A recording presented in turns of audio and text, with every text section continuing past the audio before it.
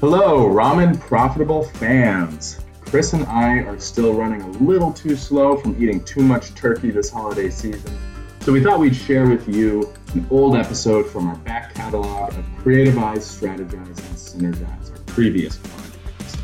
This is episode 56, and it's all about forming SMART goals, or rather, I was forming SMART goals while Chris was revitalizing some of his old ones. We really hope you enjoy. And we'll be back with some fresh, ramen profitable content next week. Thank you for listening.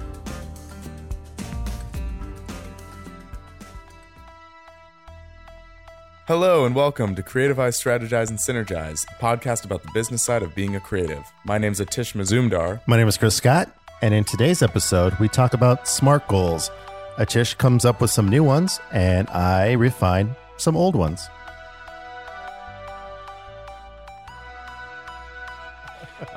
So last night was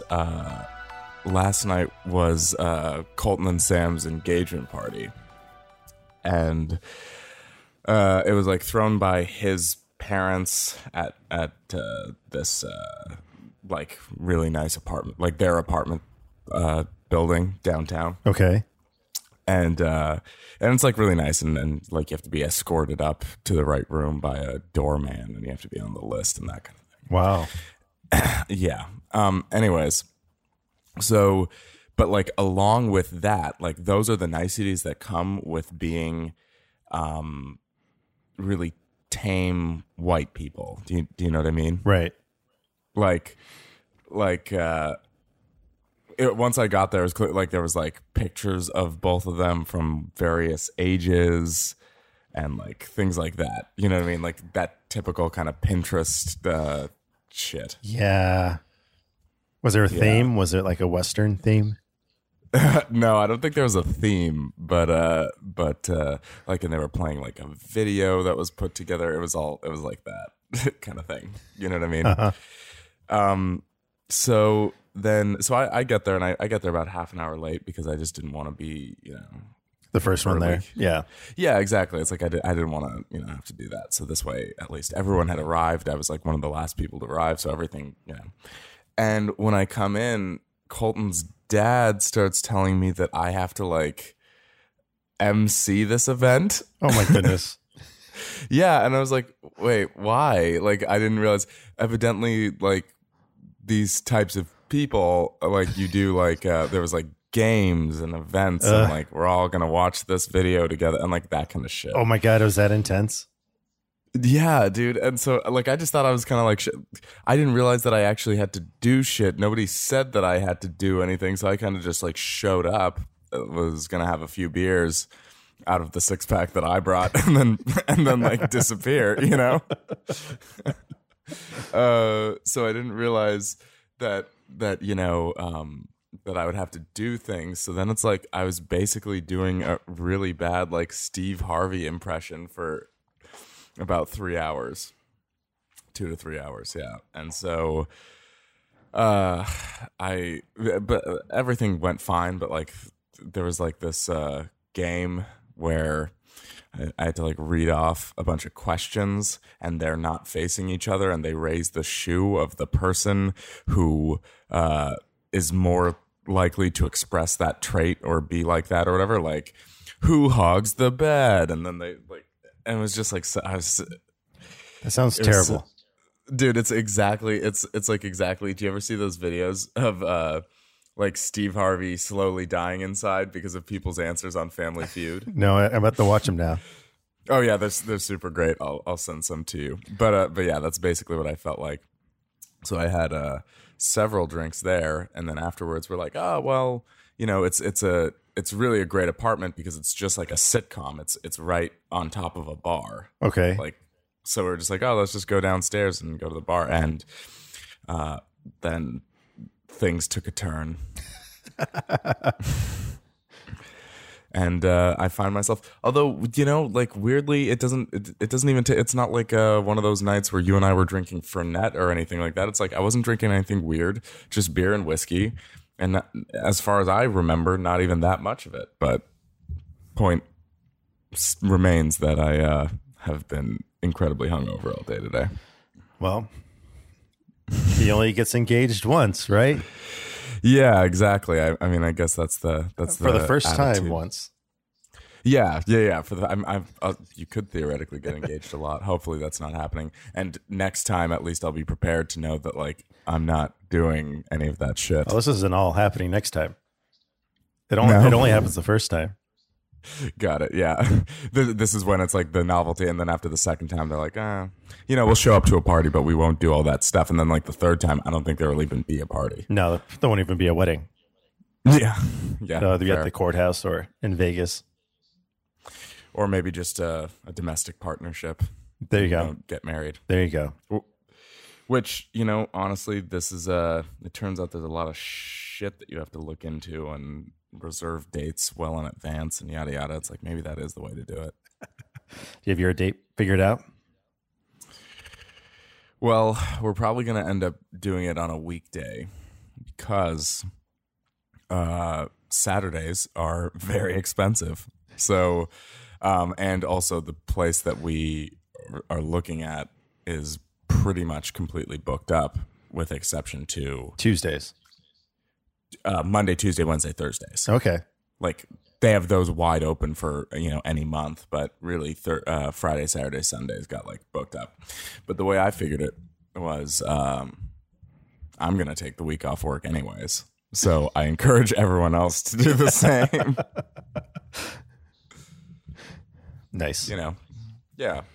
So I mean, all these companies have discretionary PTO now anyway, so it's like, I'm just gonna tell them I need a week off. Not a big deal. There you go. Hopefully, unless it is. But yeah, so that's unfortunately occupying a lot of time these days. But what's new with you? Let's see. I went to a football game last night. Oh, how was that? It was pretty fun. We won. Mm-hmm. So it's always a good thing. I met Carrie Strugg's parents. Who? Carrie Strug. You know Carrie Strug, the Olympic gymnast that did that vault with the broken ankle. Oh, no. I don't know who that is. You know of her. No, I don't. I don't know why you're so insistent that I know who this person is. You know who this person is. Everybody knows who Carrie Strug is. Oh, I'm going to send you a picture, and then you'll say, oh, yeah, I know who that is. Oh, yeah, I know who that is. Okay. Yeah. Was she from the U of A or something? Or did she just happen to be there? Her parents happened to be there. Oh. So I just met her parents. I guess it's not that cool of a story as meeting Carrie Strug. But I have met Carrie Strug before, though. You met the parents of an Olympic pole vaulter who I've never heard of. You've heard of her. Is that what you mean to tell me right now? Exactly. I was expecting a better response than what you're given right now. That's funny, man. Well, that's cool. I didn't really go to football games much when I was in school. Didn't really care to. But Betsy had an extra ticket. She's like, "You want to go?" And she has this like wristband that gets you into some secret room that has free popcorn and soda and private bathroom. So it was just nice. It wasn't like it was a nice football experience. It wasn't a normal football experience. We had to wait in line and share troughs and stuff like that. Yeah, that was like the first time I ever went to a basketball game. I went to it was recently. It was I went to the Phoenix Suns game in the Axon like box suite. So it's like I didn't even pay attention to basketball like at all. I was just kind of like looking at all the shit that was in the room and drinking all the shit and like it was a good time. This actually just now hear me out. So I'm just spitballing because I literally just came up with this idea while you were saying it. What if we did a podcast while doing an escape room? I'm down. Yeah? Yeah, I'm down. That might be, I mean, because I think they're timed to be less than an hour. So realistically, we could just, we could like either do an intro or do an outro, like maybe an outro like about it, but then just do the majority of the hour in the escape room. Okay. Sure. Let's pick a room and let's do it. Sweet. There's I did that one Fox in a Box in Tucson. That one was pretty cool. All right. But like they had two different options. One was like medium difficulty and one was hard difficulty, and I already did the hard one, so it's like I don't think I can scale back. Plus the medium one was themed like about zombies, and I think it's a really played out trope. And so a hard pass on zombie anything. Yeah, the other one was Diamond Thieves. That one was sick. But they probably have updated it since you did it, because it was like a year ago that you did it, right? Oh, it was more than that. I still lived in Tucson. Yeah, so it's probably different by now. Yeah, probably. And also, we don't have to go to that one. That one's just conveniently located at university, very close to the studio. Exactly. Yeah. All right. So I'll see what rooms they have now, and we'll pick a date, and we'll escape from rooms. Yeah, that sounds perfect. I'm excited. Well, dope. Did you? I made some SMART goals. Did you make some SMART goals? I did make a SMART goal, but I don't know. I feel like it's kind of already known knowledge on what my SMART goal is. Well, I think that's kind of the thing, though, is that we're at kind of two different stages on that. So maybe that's a good thing. Like, it's like yours is a persistent sort of refining of a SMART goal, whereas mine is like establishing different, or like updating SMART goals, or like kind of establishing maybe different ones, or reorganizing different priorities. I think the thing with this SMART goal that I made this time is I had all the details figured out, and now it's I just put it down to paper, so it's in the universe. I guess it's the secret. Yeah, exactly. I did the same thing. I wrote everything down this time, and not only that, I think that there was something distinctly different that I did this time as opposed to any of the previous times that I've kind of made goals, which is that I think I tend to think a little bit too broadly, or too like what am I trying to say? Too like vague almost, like just like a concept, and I want to get this done sometime in the next 5 years. It's like that doesn't actually help establish any habits that like get you to doing that. You know what I mean? So this time I was a little bit more specific, and then also I didn't look at things really that were too long term. Like realistically, I was just looking at stuff that was in kind of the shorter term, like within a year. And I kind of think that that's a little bit more a pragmatic approach to doing shit like this, because I think that then, well, not only are you kind of putting yourself like on a deadline, which apparently I need, and then second of all, you are kind of making things like you can actually achieve or accomplish stuff. Sorry, I had to turn my light on. No, I thought that was funny. You were like pushing yourself back using the wall. Yeah, but it's a lot easier to actually accomplish stuff and check things off of a list when it's, you can do things in a certain number of days, as opposed to it takes weeks and weeks and weeks and weeks and weeks. Yeah, I didn't get that specific with my timetable, but maybe I should sit down a solid timetable. Well, it's what's your SMART goal? You've got one? Do you want to do like a recap on what a SMART goal is, or do you just want to dive in? Oh yeah, sure. I guess we could. So does it ever say if anyone like in particular invented that system, or does it just because all I've ever read is that it was I've never like read who, if anyone, should be credited with discovering this, or not discovering, but like creating this system. But I just see it posted all over the place. Yeah, I don't know. Should we figure out who created the SMART goal system? Should I Google this real quick? Peter Drucker? Oh, Peter Drucker. Thank you, Peter Drucker. Oh no, Paul J. Meyer. Paul J. Meyer. Thank you, Paul J. Meyer. Oh no. He wrote a book that he wrote a book that talked about SMART goals, but he didn't write. Okay, I think man, I don't know. George Doran. Man, how do we have all different names?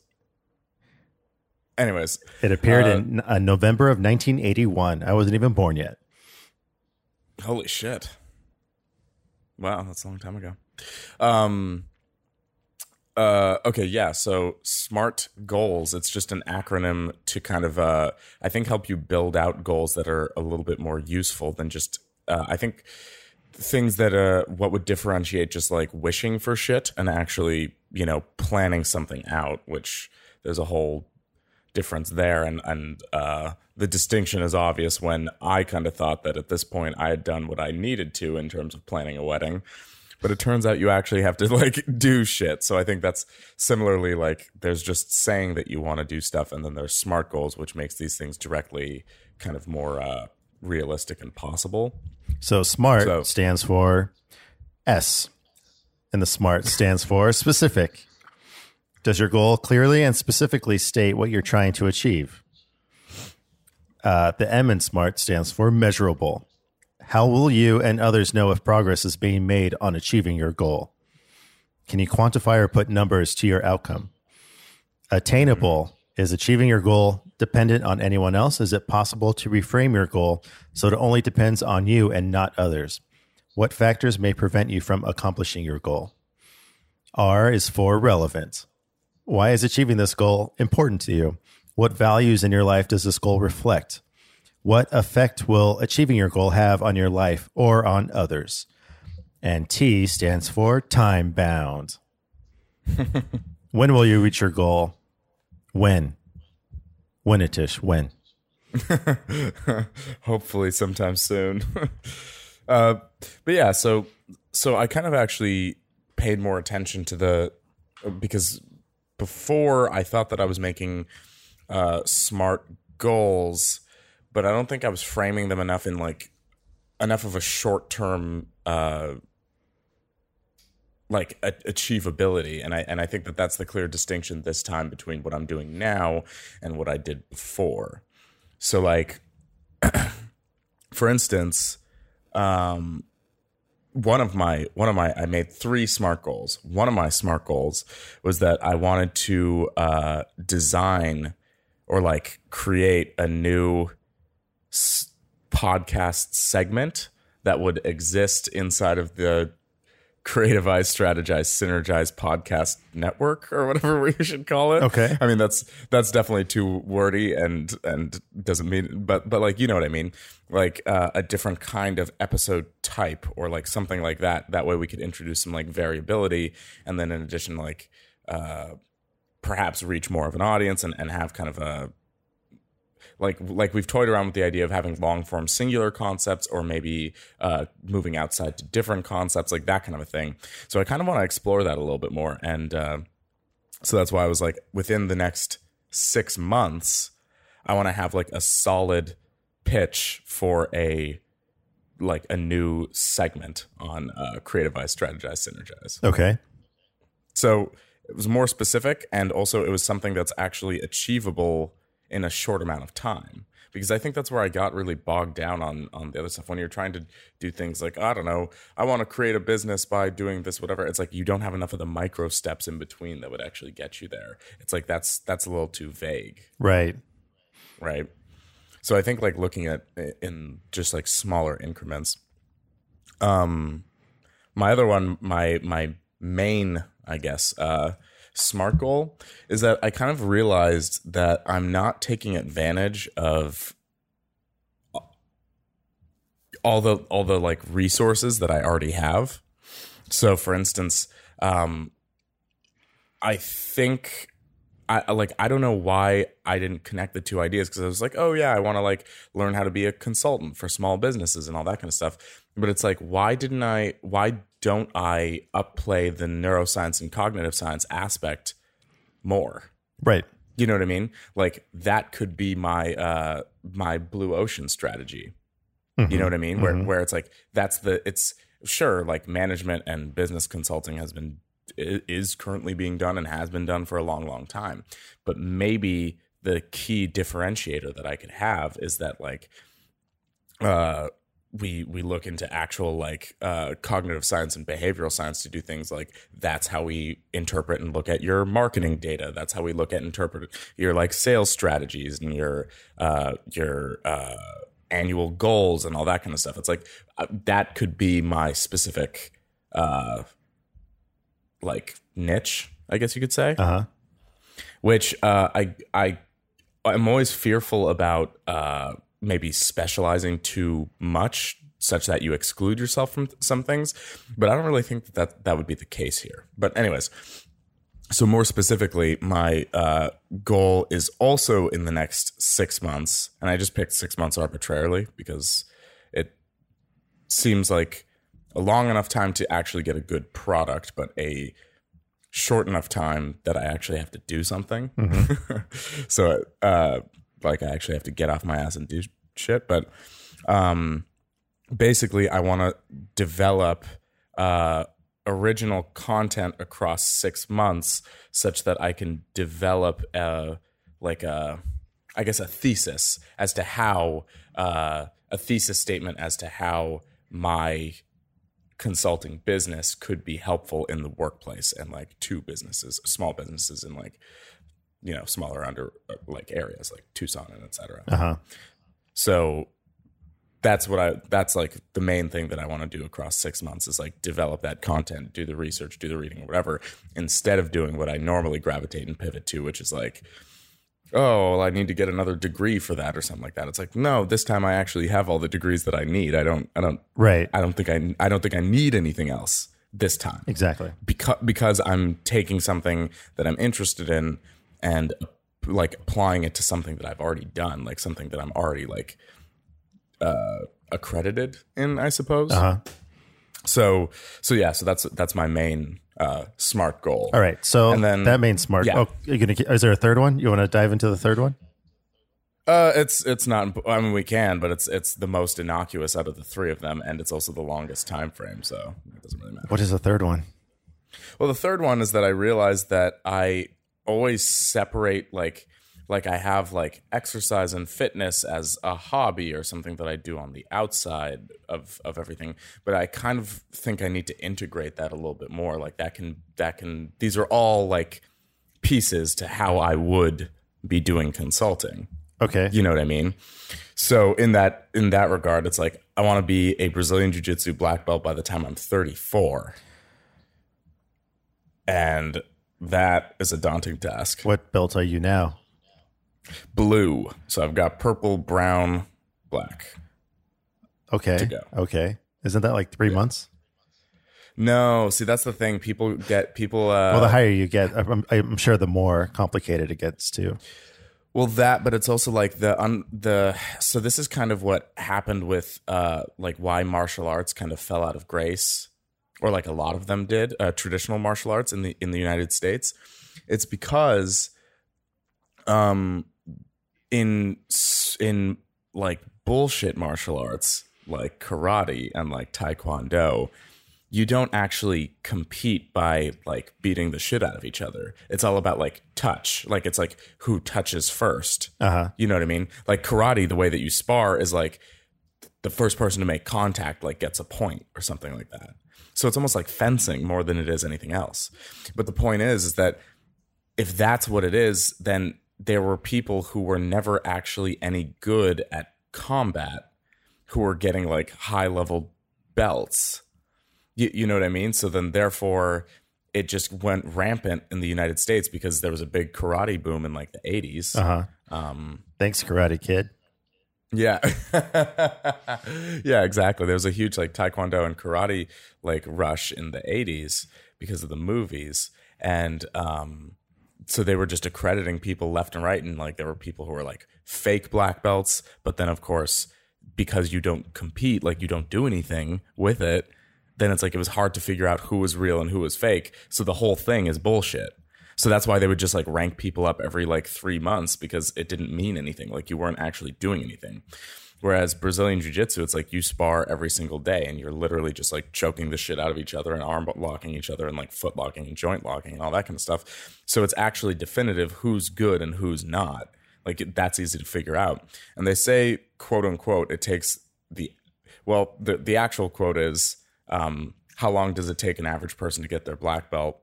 The average person doesn't get a black belt. And that's because it takes, some people are like fucking phenoms. Like there's this guy, Gordon Ryan. He just cleaned up at the ADCC today. So big tournament, doesn't matter. And he got his in 4, but it's like most people, it like takes like 10 years, if not more. Like it's fucking crazy. So 34, we'll go there. Okay. Yeah, I think I can do it. Well, let's go back to the second goal. Yeah. So that goal is to write a thesis, you said, for your potential coaching services you want to provide. Mm-hmm. Let's break that whole goal down in the whole down. the SMART categories. Into the SMART, the acronym. Yes. Sorry, my brain's not functioning very, very quickly. So for your specific goal, the specific aspect of the goal, you clearly want to achieve. I guess what I want to do is I want to achieve maybe I'm being like already by me starting that sentence, I think that I'm being too wordy in my logic and in my statement. Well, just because maybe it doesn't. Just say it. Yeah. I think I want to essentially create the underlying like message or goal behind what would then become my consulting services. So like your mission for instance, statement. Yeah. Oh yeah. Yep. All right. So you want to figure out your mission statement for your consulting services you want to provide.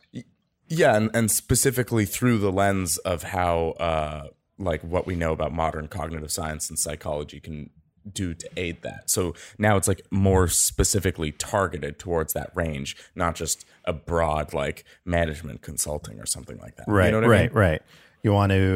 You're bringing a different essence to that whole approach. Right, exactly. Yeah, I kind of want to approach it from a more kind of targeted approach and something that I think could be valuable. Mm-hmm. So that's kind of what I'm trying to accomplish in terms of, I guess, like because I'm reading off this list of like what is part of specific. It's like, why is the goal important? It's like, well, because I'm realizing more and more that I don't think, I don't know, this sounds really hacky. So, forgive me if this comes across as weird, but it's like the more and more I take place in the like traditional workplace with a 40-hour work week and whatever, the more and more I think that that's somehow not for me. Uh-huh. But I didn't really find my place in academics either. So this goal is important because I think I want to establish where my place might be. And I think that one of the reasons that I admire what you do is because it's like you kind of created your own thing. You know what I mean? It's like you didn't. Yeah, I mean, sure, you worked at a Barnes and Noble once, but for too long. But for the most part, like you independently create what you want your like role in the community to be, or what you want your role in society, or even more ambiguously, like what you want to do with your life. Like you invent that. You're not in a reactive sort of state. Right. So, okay. Yeah. So you want to be more active in your approach to consulting. Yeah, exactly. And I kind of want to, I think that this is a like really long-term goal, but I think that breaking it down into smaller components, like 6 months here, 6 months there, like whatever, kind of keeps this battle rhythm going, as opposed to it being an insurmountable task that, like how do you start? Uh-huh. You know what I mean? It's like, I think that's kind of where my problem is that I suffer from paralysis by analysis. So I look at this like large idea, but then I don't really know how to execute on these things independently. And that's what's always so safe about just like some job for a technology company, is that there's a playbook for everything. So you can like, oh, we've had a case like that. You solve it like this, whereas completely managing yourself and doing your own thing is, there is no script, so it's ambiguous. So I get kind of lost in that. So I don't know. I kind of want to break this up into chunks, like smaller, actionable pieces. Is that how you're going to measure your achievements?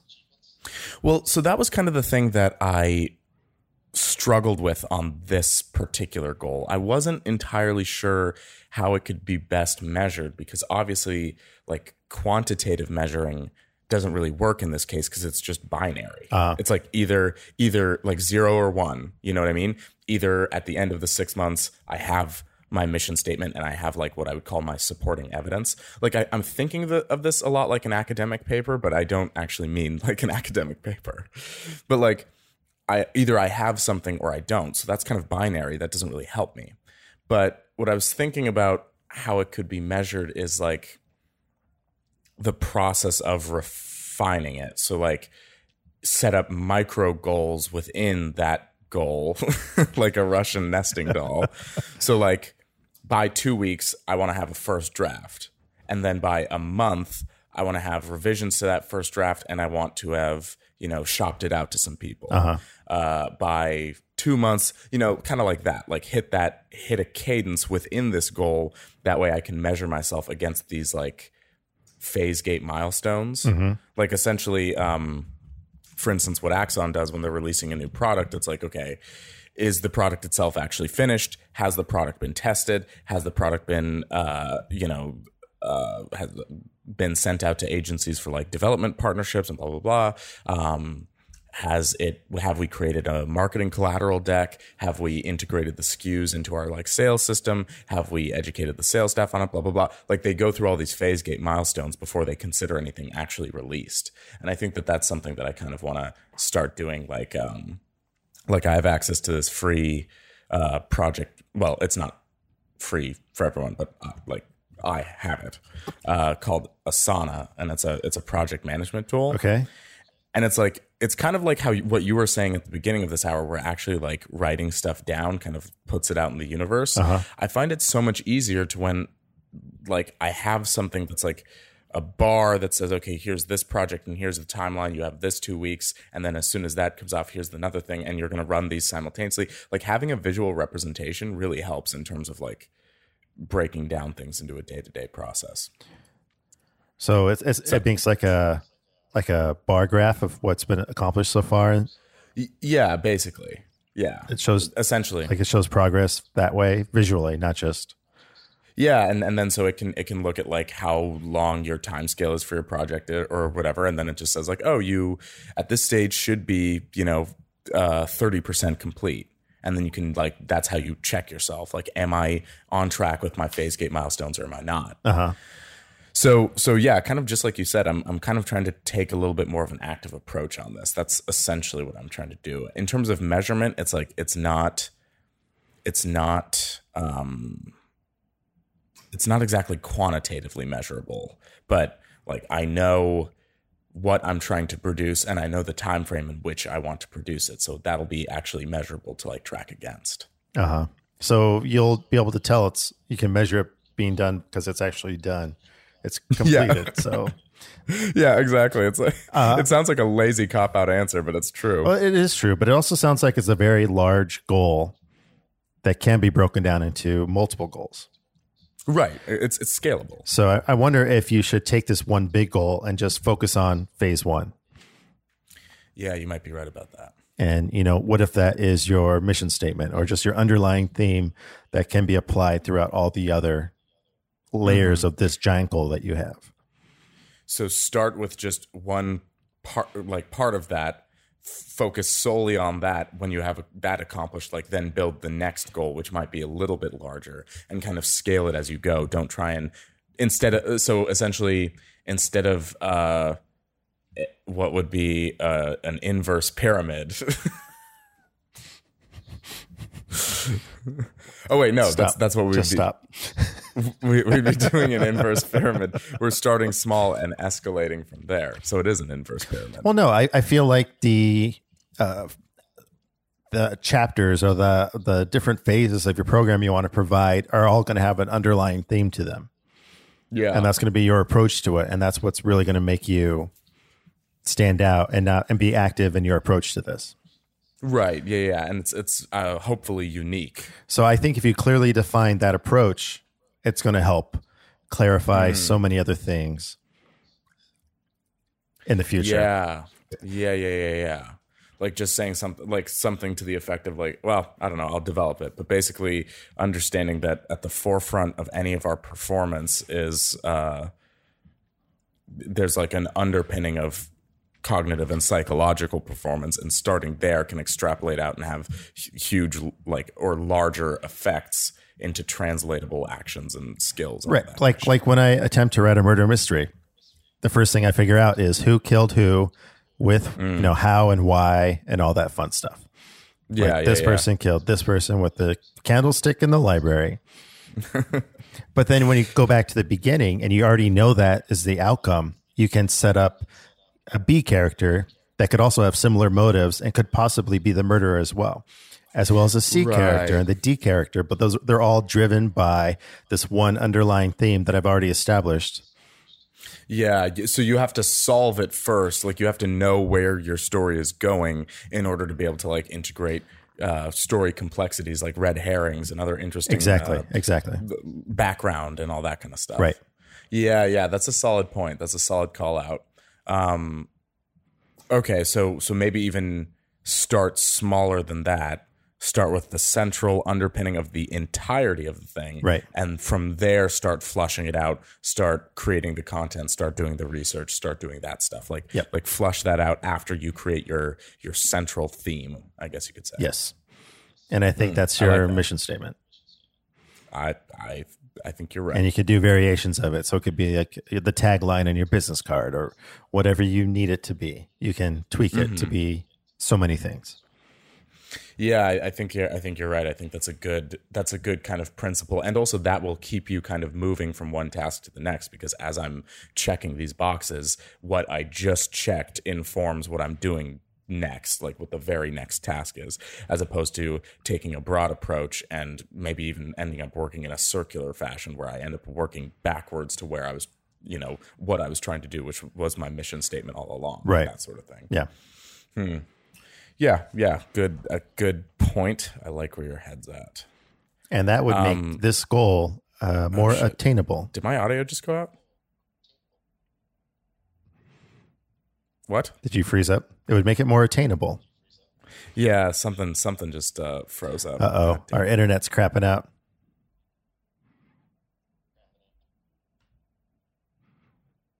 This is not working. All right. I'm going video off. We're going dark. We're going dark. All right, perfect. And we're back. Did you say is it attainable? Well, once you do that, it makes your goal attainable. Mm-hmm. Yeah, I kind of didn't understand. I think that this is probably the laziest letter in the acronym, because well, I mean, I guess you could get a little bit more dialed in on that. Like, for instance, is it realistic? Is it realistically possible, like in your financial future, if, for instance, your SMART goal that you were setting up was something that required you to open a brick and mortar, like a storefront or something like that? But in my particular case, it's attainable and achievable, because right now at these stages, it doesn't require anything else but my own input. You know what I mean? So it's like I'm not relying on another person. I'm not, trying to raise $1 million. I'm literally just trying to commit ideas to something and like validate them and validate that against what I actually want to do and all that kind of stuff. So in this case, extremely achievable and attainable. But I guess that's when you're looking into SMART goals in a general sense. Well, I think what we did for you, at least right now, is we knocked off a lot of things that could prevent you from achieving the goal.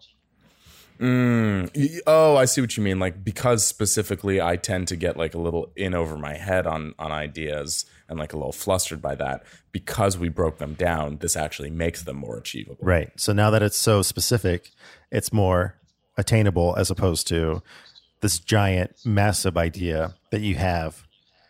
Mm-hmm. And now we're just trying to figure out the baseline of it, the spine of it.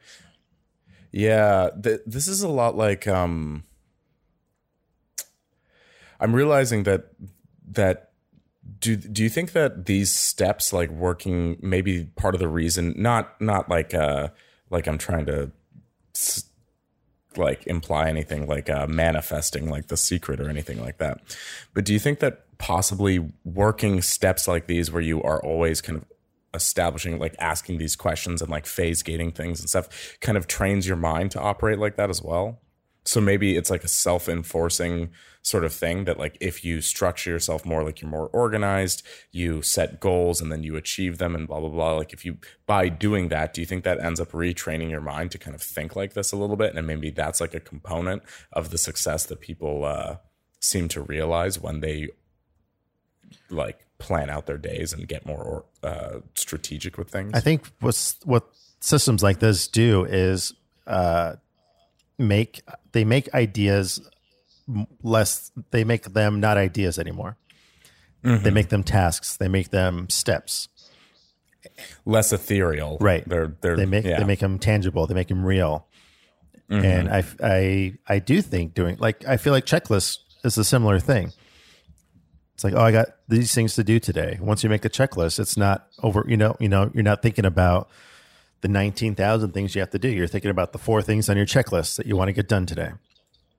Yeah. No, that's actually true. That's a very salient point. At my current job, I became a really big fan of using like visual checklists and basically using a whiteboard that had all my tasks for the day on it and stuff, because it just makes it so much easier to like keep on track and have everything organized the way you want it to. And yeah, you're right. It takes it from something that's like, oh, I know I have to do that at some point in time, but I'm not going to get around to it, or I'm not going to do that because I just keep it off my mind. It turns into something that's like tangible and real and actually exists. Right.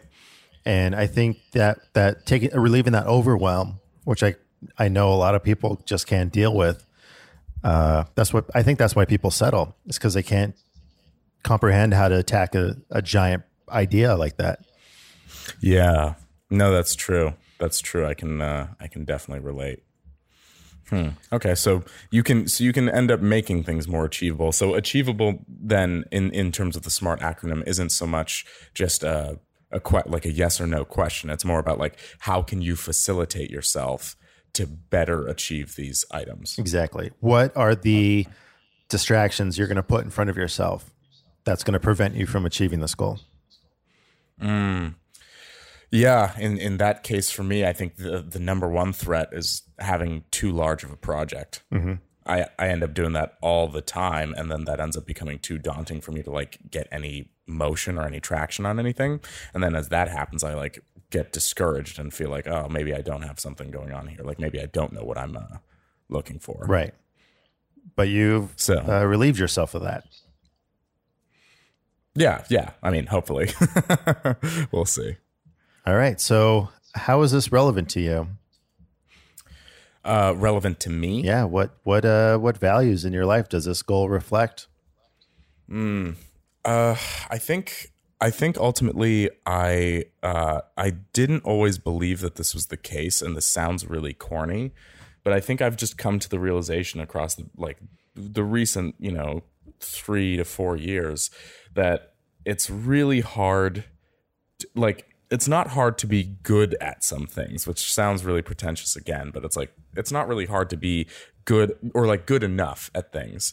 But I find that it's actually really difficult to be really, really good at things that you don't care about. You know what I mean? And that's kind of what precludes me from getting kind of like satisfaction within the traditional work environments that I find myself in, because I don't have the same kind of enthusiasm, I guess you could say, for it. Uh-huh. Or like I don't end up caring about those sorts of things. Whereas when I find myself particularly involved in something that I actually do care about, I'm completely engrossed in it, and like I end up dedicating much more time than you would to just a 40-hour work week or something like that. Right. So I guess what I'm saying is something that like everybody already knows, but that's that you kind of want to do something with purpose. Exactly. And you want to care about something. And so I kind of am realizing that I thought like people found that by tacitly doing the things that they're supposed to do, like that you find it through school or that you find it through whatever. And maybe I'm just a little bit different, but I kind of didn't. So now I need to kind of push myself to actually get that sort of stuff done. There you go. And you said so that, you said 6 months earlier. yeah, but that was when it was a little bit broader. So I think maybe we should get a little more aggressive with that, don't you? I think 6 days. 6 days. Okay. 6 days have a mission statement. That's just my first phase gate, right? Right. Okay. That seems, so how do you end up, and this is just, for my personal reference, it's like, how do you set kind of time constraints for yourself? Like, how do you go about doing that? Like, analyzing how much time might be needed. So are you going through another, achievable test, basically? Like personally right now, or how do I go about something like this? In a general sense, like, how do you go about doing something like that? What I do is I just set aside an hour a day. Mm-hmm. And I just attack it 1 hour at a time. Because I know if I say I have to write this thing by Saturday, I'm not going to do it. But if I go to the computer, if I go to a Starbucks and write on my computer for an hour, it's like I can turn everything off for this hour and just start something. Even if it's like 2 or 3 lines, then it's something. Yeah, so it's always kind of the idea that producing something is always better than nothing. So if you can just commit, like, even if an hour of your day is all that you can commit to, it's like you can achieve something there. Right. Even if it's 15 minutes on a notebook while you're taking a dump, or you're in traffic and you do a voice note on your phone. Just stuff like that keeps you, it tells you that you're working on it. Yeah. And it starts with this foundation. And first drafts are always garbage. So getting that over and done with sooner than later really gets you moving forward. Because then you're like, this is really bad, but this is what I really meant. And you can just flush through the ideas quicker if you just crap out that first one. Yeah. No, you're right. It's always the hardest to get the first draft out. And then it gets like substantially easier. But God damn it, I hate doing first drafts. Yeah, it's so daunting. Like right now, I'm trying to finish this feature script. And I started using this new screenwriting software called Highland. And it has a little device in the corner. It's called Writer Sprint. Writer Sprint? A Writer Sprint. And what it is you just set a timer. And you go, I'm going to write for 45 minutes. And you click start, and it like counts down for you. So it's just you, and you can see this timer like count down. You can see how much progress you've made, and you're just typing, you're writing. And when it's over, it plays a little song, and then it tells you, hey, you wrote 600 words and 19 pages or whatever it is. And it just, good job. You can tweet about it if you want, and tell everybody that you've been writing. Yeah. So it's using your natural reward pathway in your brain to kind of train you into productivity. Right.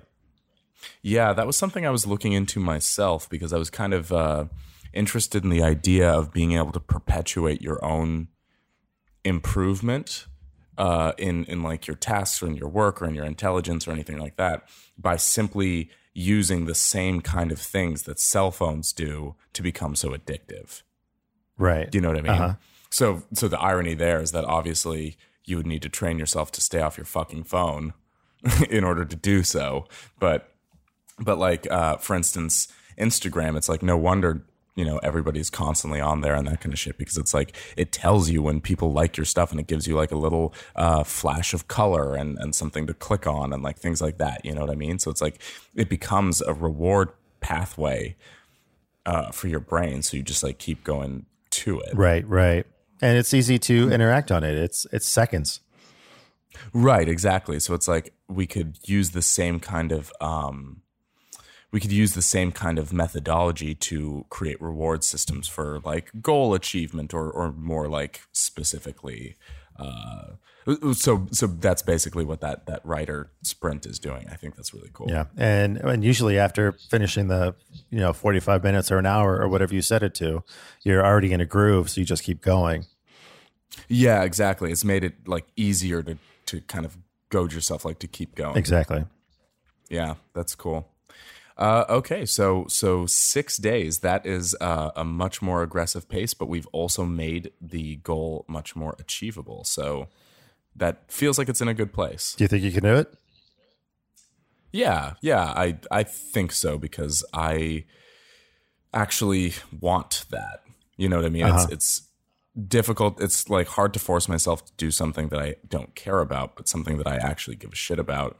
Like, I just need something that'll mentally stimulate me like that. You know what I mean? So I want to like look into it, and I want to like do research, and I want to like commit pen to pad and all that kind of stuff. You know what I mean? Exactly. Yeah. Yeah. Which sounds super depressing, but it's like, no, I'm not saying that like, oh man, that's just so absent from my life, like any sort of meaning at all or anything like that. I just mean like, I think that I can be doing something with a little bit more purpose, and like that will end up bringing a little bit more clarity. I like it. So why don't you refresh us on what your SMART goal, because evidently it's pretty much the same, but did you update anything at all, or how'd that go for you? Well, no, I kind of just put everything I've been saying all on one piece of paper, and it's kind of nice having it right there. So basically, I was thinking it's just going to be making a movie, but it's not going to be making a movie. It's going to be making a profitable movie. Okay, that's the real goal, is to make this Dirty Harriet movie be profitable. Yeah. That's like the macro goal. Right. Because anybody can make a movie, but to make a profitable movie is very hard to do. Yeah. I mean, I don't even agree with your first statement that anyone can make a movie, but I definitely agree that it's difficult to do a profitable one for sure. I hear a lot of indie film directors talk on podcasts about their movies and how no one makes money off their features, but it gets them more work because they've made a feature. And so I want to be profitable. Yeah. And I think I can do it because I'm not going for a ridiculous budget. Yeah. You can do it because you're kind of a little bit more it's like you're able to rein in your script and like what you write in line with your budget. Exactly. So like you can kind of do that and therefore make a profitable movie a little bit easier. So that's a little bit more. That's how you're making it more achievable, right? So other things on the achievable section are the crew I have with on board right now, from the fellow producer that we have to Betsy the star to Greg the stunt coordinator. They're on board 1,000%. Or 100%. There's no such thing as 1,000%. They're on board 100%, and they're bringing a lot to the table. The stunt coordinator is bringing all these action scene ideas that I have with explosions and lighting people on fire, and he's doing it at a very good rate because he wants to make a movie like that, and he's willing to do it at a rate that can benefit the whole production. Same thing with Francisco, the producer. He's default aggressive, so he's actually working forward or moving forward ideas on this project to get things done in a responsible, reasonable way. Oh yeah. Most it's like having like a team like that is instrumental in getting, because I mean yours is obviously like a really huge project with multiple moving parts, so it's like part of your achievability is like accountable people and that sort of thing. Right. And even Betsy's, I saw she took me to the football game, and she was like, do we need cars for the movie? I can call Jim Click tomorrow if you want me to. And Jim Click's the local Ford guy. So I'm like, yeah, we need cars for the movie. Give him a call. Wow. So she's already she's wanting to actively move forward on things as well. Trying to pull her, use her Tucson celebrity weight and pull some strings, which is nice, which is awesome. That's cool. So you're assembling a team of people who actually want to like get shit done, right? And are thinking kind of a step ahead, like not just being reactive to whatever you're asking them to do. Like, hey, can you shoot the shot, or can you do this? Can you write this up? Blah blah blah. But they're actively like expressing, okay, so let's think about what the next step is, and be a little bit more proactive. Maybe take care of multiple things at the same time. Yada yada yada. What do you need to execute that idea you just said out loud randomly? Like I told Francisco about the the badass women idea. And he's like, oh, I got a website guy. Let me call him to see if he can set up the website for video submissions. Sick. So it's like, yeah, that's what I need to hear. That's what's going to make this goal achievable. Yeah, most definitely. Like that's setting up kind of a framework with which to approach each of these, tasks and items as they come up. That'll be huge. Very cool. And let's see, for the measurable part with the budget and how distribution's set up, if we did self-distribution, it's 7,000 copies we have to sell at $9.99 or $10. Wait. How many copies? 7,000. Okay. Huh. So it's like that's something that you can measure. Yes. Like, and how are you? I mean, I'm sure I already know the answer, but like, how are you selling these copies? Like, through what methodology? I think it's just gonna be all on digital platforms, on Amazon, iTunes, all those platforms.